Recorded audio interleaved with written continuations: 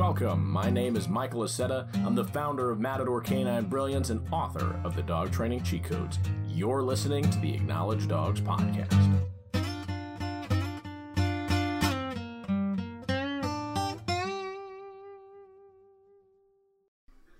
As the author of the Dog Training Cheat Codes, I think you can actually hack your dog's brain, ethically, of course, and make your life 100 times easier. If you don't know how to do this, you're just wasting so much time that could be spent exploring with your dog, going on adventures, relaxing, literally just enjoying your dog more simply because you know how to hack your dog's brain. Now, I don't mean hook up some sensors and try to become a neuroscientist with your dog, and I don't mean like Frankenstein. That's not what I'm talking about today. I'm talking about using techniques that are going to help your dog understand what your expectations are and help you explain to them how they can get more out of life and how you can get more out of life by hacking certain things that just make it easier for them. Now, when I started getting into self-improvement and understanding psychology and how habits worked and all that, it was a very big thing to, life hack yourself and figure out an easier way to do something, how to tie your shoes faster, how to brush your teeth more efficiently, those kinds of things. And that's what I really enjoyed as a child. I know that sounds kind of weird, but I was maybe 10, 11 years old when I had gotten my first iPad. I know, that sounds so crazy to say right now. I was a teenager almost when I got my first iPad. And some people are listening to this going, well, I was in my 30s when I got my first iPad. But now everybody has an iPad. So, I was 12, 13 years old, whatever it was, and I got my first iPad, and one of the first things I did was how to do this, how to do that, how to do this, how to do that. So I learned how to solve a Rubik's Cube. I learned how to juggle better. I learned how to do some other weird, just skills that I found fun, but also life hacks. And that's not where it started for me. It started actually at a much younger age.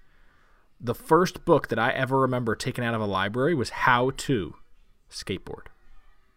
How to Fold Your Clothes. One of the first books I ever remember taking out of a library, and I must have been 6, 7 years old. So, life hacks and ethically hacking your dog's brain can make it so much easier for you guys to exist together, especially if you're having problem behaviors. If you understand the 3 things I'm going to talk about today, you can start to eliminate problematic behaviors. But you have to understand these 3 things. So number 1, how do you ethically hack your dog's brain? That is by giving them opportunities. Dogs are opportunists. They don't do things out of spite. They don't do things to hurt your feelings. They don't do things because they're angry with you. They do things because they have the opportunity to do them. And if you give your dog more opportunities to be successful, then they will. If you give them more opportunities to do the bad thing, they will do that too. So what do I mean by opportunities? Do you have treats with you? Do you have a way of rewarding your dog without treats, right? Have you taught them a fun game they can play? Are you setting up their environment to make it easy for them to succeed? This is what I always talk about with management. I have to put my dog in the right space to be successful. I have to give them the right opportunity. If I don't, they're going to make mistakes. It is not a matter of if your dog will fail. It is just a matter of when. Training is inevitable. It's just whether you get ahead of it and make it easier for yourself, or you're going to make it harder for yourself by having to fix a lot of problems. The easiest thing you can do if you have a young dog or are just starting in training is to attach your dog to yourself. Either by holding the leash and have a good 5-6 foot leash, or literally tying them to your hip. This gives you 100% control, and it allows you to reward every single possible opportunity that you can. This makes it clear for your dog what the expectation is, and it makes it easier for them to coexist in the world that we live in. So you can ethically hack their brain by giving them more opportunities to succeed, more opportunities to test out the things you're doing in training. Let's say you're going to a training class, or you've gone to matadorcanine.com/obedience or matadorcanine.com/Matador University and got access to our obedience or full video library. If you've done that and you're starting to teach sit, place, down, heel, recall, if you're teaching all those things and you're not using them, you're violating this first objective. Create opportunities. Wouldn't it be nice if your dog recalled every single time? Every time you asked, no matter where you are, what was going on, whether you had treats or not, whether they were distracted or not, they recalled every single time. Most individuals, and you might be like this, only use the recall when we need it. The dog runs out the front door, or our dog's chewing on something, and we call them really fast, and we like, get over here. That's the only time we ever use it. Well, our dog hasn't really practiced. But if every single day, all the time, you're recalling your dog and rewarding them, you've given them more opportunities to practice, even if you only did that, your dog would listen better. And this is true if you look at anyone who has not done formal training and their dog just happens to, quote unquote, listen. They're just a great dog. They have a wonderful temperament. We've never had a problem with them. If you have a family or friends or your old dog was like that, and now your new dog is absolutely off the rail, that's probably what happened. Somebody, some way, somehow, was able to reward the dog, doesn't have to be food, was able to reward the dog constantly for listening when asked to do something. Well, I asked my dog to come on over, and then I pet them. That's exactly what I'm talking about. You don't have to give them treats. Many dogs are food motivated. It makes it easier for us to teach complex behaviors, but you don't have to do that. You just have to create opportunities for them to be successful. Randomly, I tell my dogs to sit. Randomly, I tell them to lay down. Or I'll invite them to come lay down next to me. All of those things are practicing those daily life skills. Makes it 100 times easier for you to exist with your dog if you're going to practice those things. And just implement small stuff into your life. It's so much easier to implement this type of training than it is to do 2.5 hours of training on the weekend, which I know people who try to do. They go to a class on the weekend, it's an hour-long class, and then they want to do a play date afterwards. And then because of in class they were told, okay, when you're done playing, you should go back to obedience, because we don't want our dogs to think that they're just doing obedience to get to the play and then they never have to listen again. No, there should be a sandwich, right? You've learned that. Maybe you listen to the podcast and you know I talk about that. And so now you've spent an hour and a half, 2 hours training, and your dog is absolutely shot not listening. And then you asked another trainer, hey, my dog's not listening, but they don't understand the context of what you're talking about. And they say, hey, correct your dog. Your dog knows the behavior. See, they're doing it right now. When they don't do the behavior, you got to correct them. People say that constantly, and that's not true. That's not true. You don't have to correct your dog for them to be well behaved. You have to create opportunities for them to be successful and reward that so heavily. Now we're going to move into the second way to ethically hack your dog's brain, and that's through use of routines. Because dogs are opportunists, they are going to start noticing patterns, and they're going to be looking for things that cause other things, right? They're going to look for your mood and temperament, because that might mean if they rub up against you, you might give them a treat. They're going to look for the individual in the room who's going to drop the food. That would be my 2-year-old, right? Or maybe somebody who's just clumsy. They just drop food all over the place, and so your dog ends up laying near them. There's a routine involved. Maybe your dog knows every single day at 6 o'clock you wake up, and so now at 5:55 they try to wake you up. You end up waking up, they go, yeah, I did it. I got him to wake up. We used to actually do this with my cat. Instead of an alarm clock, our cat would just walk on our chest. Now he's opted for sleeping in the living room, and we close the door at night. So teaching those routines can be insanely helpful, especially in the beginning. Of course, you want a dog that isn't reliant on a routine. So if you need to change your life up, if you need to change things, you absolutely can. But a routine's going to help you, and it's going to help your dog understand what's going on in life and how they can get more opportunities to be successful. Let me explain. If I woke up 6 o'clock in the morning, and my routine is to wake up, take a shower, have breakfast, and start working. Every single day I did the exact same thing. Every single day I wake up, I take a shower, I have breakfast, I start working. I wake up, take a shower, have breakfast, start working. Wake up, take a shower, have breakfast, start working. what's going to end up happening? I'm going to wake up. My dogs are going to see that I'm awake. They're going to know I'm going to go take a shower first, so they might not get up. When I go to have breakfast, most likely I'm going to feed my dogs breakfast at the same time, right? And then I'm going to go to work. Now, I work from home. I work in an office in my house. I don't have to go anywhere. And so this situation might be different for you. But I could change the routine, wake up, take a shower, have breakfast myself, and then do a little bit of work, and then feed them afterwards. Now, why would I do that?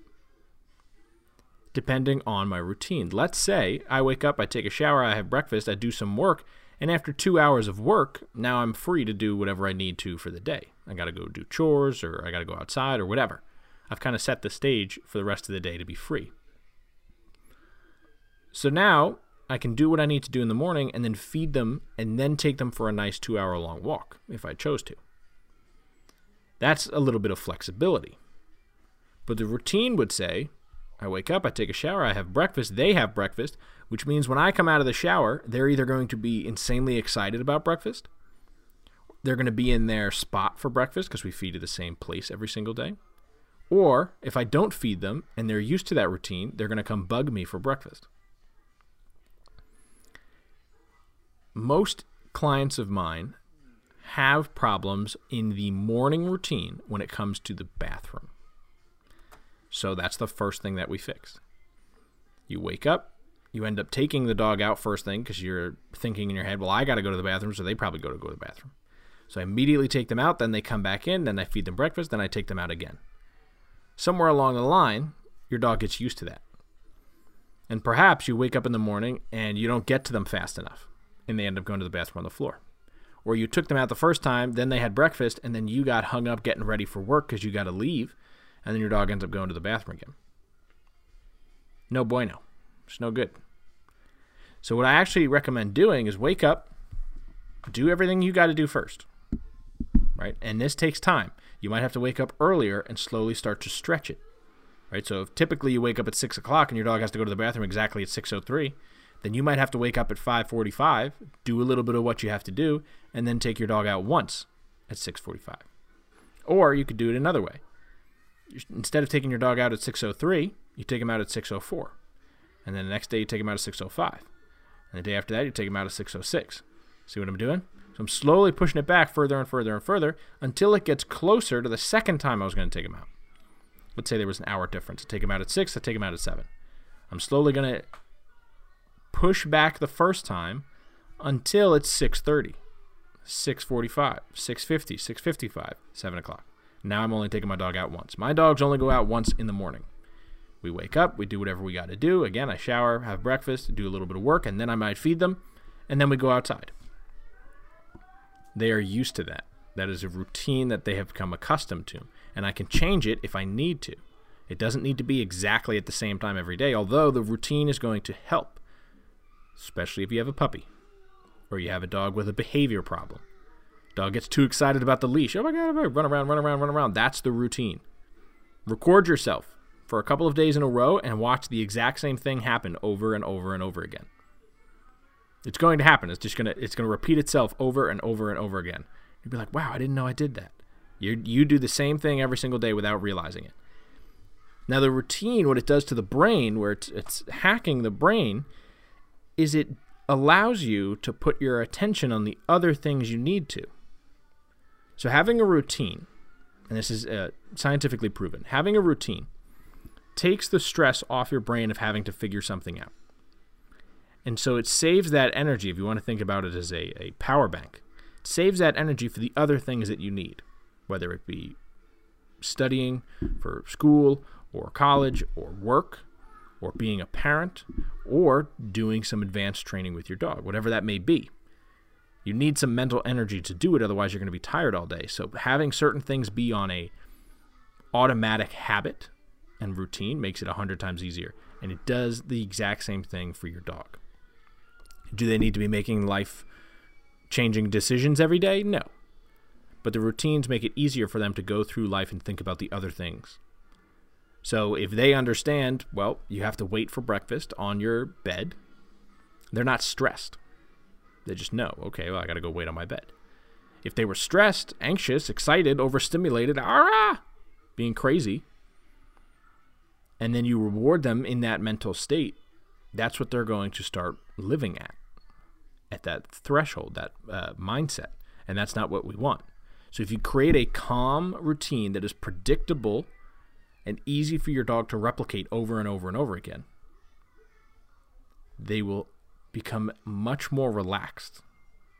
And it'll seem as though life just makes a smooth transition from one step of the day to the next. Now, the third way to ethically hack your dog's brain is through gambling. And I don't mean go to the casino. If you've heard me talk about gambling, it's one of my favorite topics, and I'm going to have a book coming out about it soon, so make sure you stay tuned for that. Gambling with your dog essentially says there's routines in place. There's opportunities for you to be rewarded. But now that we've done enough training and you know what the expectation is, I'm going to randomly reward you. And I'm going to reward you in a way where you have no idea when it's coming. You have no idea what the reward's going to be. You don't know how many times I'm going to ask for something, how many times I'm going to reward you for that something. Right? I could give you multiple rewards. As well as whether I'm going to have you do it, reward you, and then immediately have you do it again without the reward.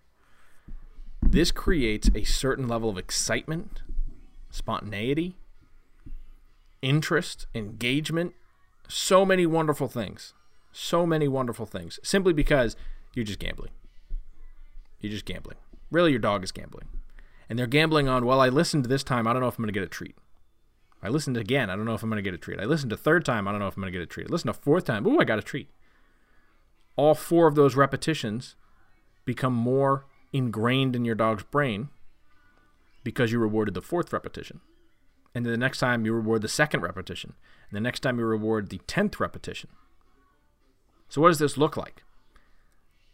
If I were to go for a walk, and let's say I live in a busy street, a busy city, and there's blocks. This is the best way to understand it. We go 1 block and my dog's perfect. I might reward them. Now, remember, I want to pause for a second. This is after doing a lot of training. This is not the beginning stage. Okay, you've created opportunities, you've created routines. Now we're talking about our dog knows what to do. We're just gambling to help make everything stronger, more solidified, and last the rest of our dog's life. Okay? So don't go outside and be like, oh, Michael told me to do this. You will fail, and I don't want that for you. So I want to make sure that's clear. If you're still teaching your dog how to walk on leash, then this is not the right step for you. Okay? This is, my dog knows how to walk on leash. I just don't want to carry treats with me anymore. That's honestly where the mindset from most individuals comes from. My dog knows how to walk on leash, but I was told to always have treats with me, and I don't really want to have treats with me anymore. Okay, this is what we do. So you got a couple blocks. You go the first block, and your dog gets a treat for walking with you the whole block. Then you go the next block, and they look at you expecting a treat, and you don't give it to them. You go 2 more blocks, and then you finally give them a treat. What's going to end up happening is your dog has no idea how many blocks they have to go before they get a treat, and they're willing to keep going as long as you've kept them successful throughout the entire training process. They're willing to keep going and keep trying in the hopes that they will get either a regular reward or a jackpot at the end of doing something really difficult. This is how people are able to go for walks with their dogs for extended periods of time without their dog needing a treat, without the individual needing treats. The dog just gets used to that pattern, and they go, okay, well, now we go outside, we go for a really nice, peaceful walk, and then when I come home, I get breakfast. Some people do it that way. Or they get lunch, or they get a treat, or they get a toy, whatever it may be. So teaching your dog how to, quote-unquote, gamble and keep trying and trying and trying and trying, right? You keep pulling the lever. Oh, I didn't win. Okay, I'm going to pull the lever again. I didn't win. I'm going to pull the lever again. I didn't win. All right, one more time. I'm just going to, this, if I don't win, I'm out. You pull, you win. Now you got rewarded for that thought process of, one more try, until you actually win. That is really how you ethically hack your dog's brain. That's the ultimate goal. Because now for the next 10 years, all your dog's going to think is, one more. I just got to do one more and then I get a treat. Just one more. Just one more. Now, if you want to get more of this type of information, more ethical hacking for your dog's brain, go to matadorcanine.com/cheat codes. matadorcanine.com/cheat codes. Learn about all of the cheat codes I talk about in dog training and the things that I spent years studying to try to implement into other people's lives, because it saved me and my dog so much headache, gave us so much more freedom. We were able to do so much more because we understood these. matadorcanine.com/cheat codes. Now, I'll leave you with this. When I started out training, the education I had in life hacks and self-improvement changed the way I looked at dogs rather quickly. In the beginning, I had learned the alpha theory. You got to be the pack leader, you got to do this, you got to do that, and you might have been there at the same point. But what I started to learn was that's not necessarily true. I don't have to be the alpha of my dog. I need to be the leader of my dog. I need to teach them what my expectation is. Otherwise, I can't hold them accountable. I can't hold myself accountable if I don't teach them. Whose responsibility is it? It's mine. And so by learning all of these different tricks and techniques, you can put a formula together that makes it easier for you to work with your dog and be less stressed with them. Training is stressful. It honestly is. Because some days are going to be good, some days are going to be bad. Some days your dog's going to listen perfectly, and some days it's like they've never learned anything. And it's going to be frustrating because you're putting in all this effort. And if you're missing just a few key pieces, or you don't see the whole picture, or you don't remind yourself as to why you're training in the first place, it's going to become very frustrating and very difficult for you to keep going when you hit those roadblocks. My dog's not listening. I'm just giving up on this method. My dog's not paying attention. I don't have the right treat. Now I got to blame the treat. So I want you to pick up so many pieces of information and sift through them. Find the pieces that work for you. That's why I put out these episodes. That's why I'm on social media talking about dog training. Because I was in your shoes at one point. I thought I had a bunch of the answers, and it ended up not helping me in the long run. I was more stressed out with my dog. I was worried that I was going to have to give my dog up if she didn't listen. And I had to learn so much just to get to the point where now I can enjoy my dogs. And it took years and years of training and studying. So I don't want that to happen to you. Head over to matadorcanine.com/cheat codes. I promise you it'll save you years of time with your dog, so you can do more and enjoy more. Thank you guys for listening. If you want a specific topic to be talked about on the podcast, let me know either through email, matadorcanine.com, or on social media. Thank you guys for listening. I'll see you next time.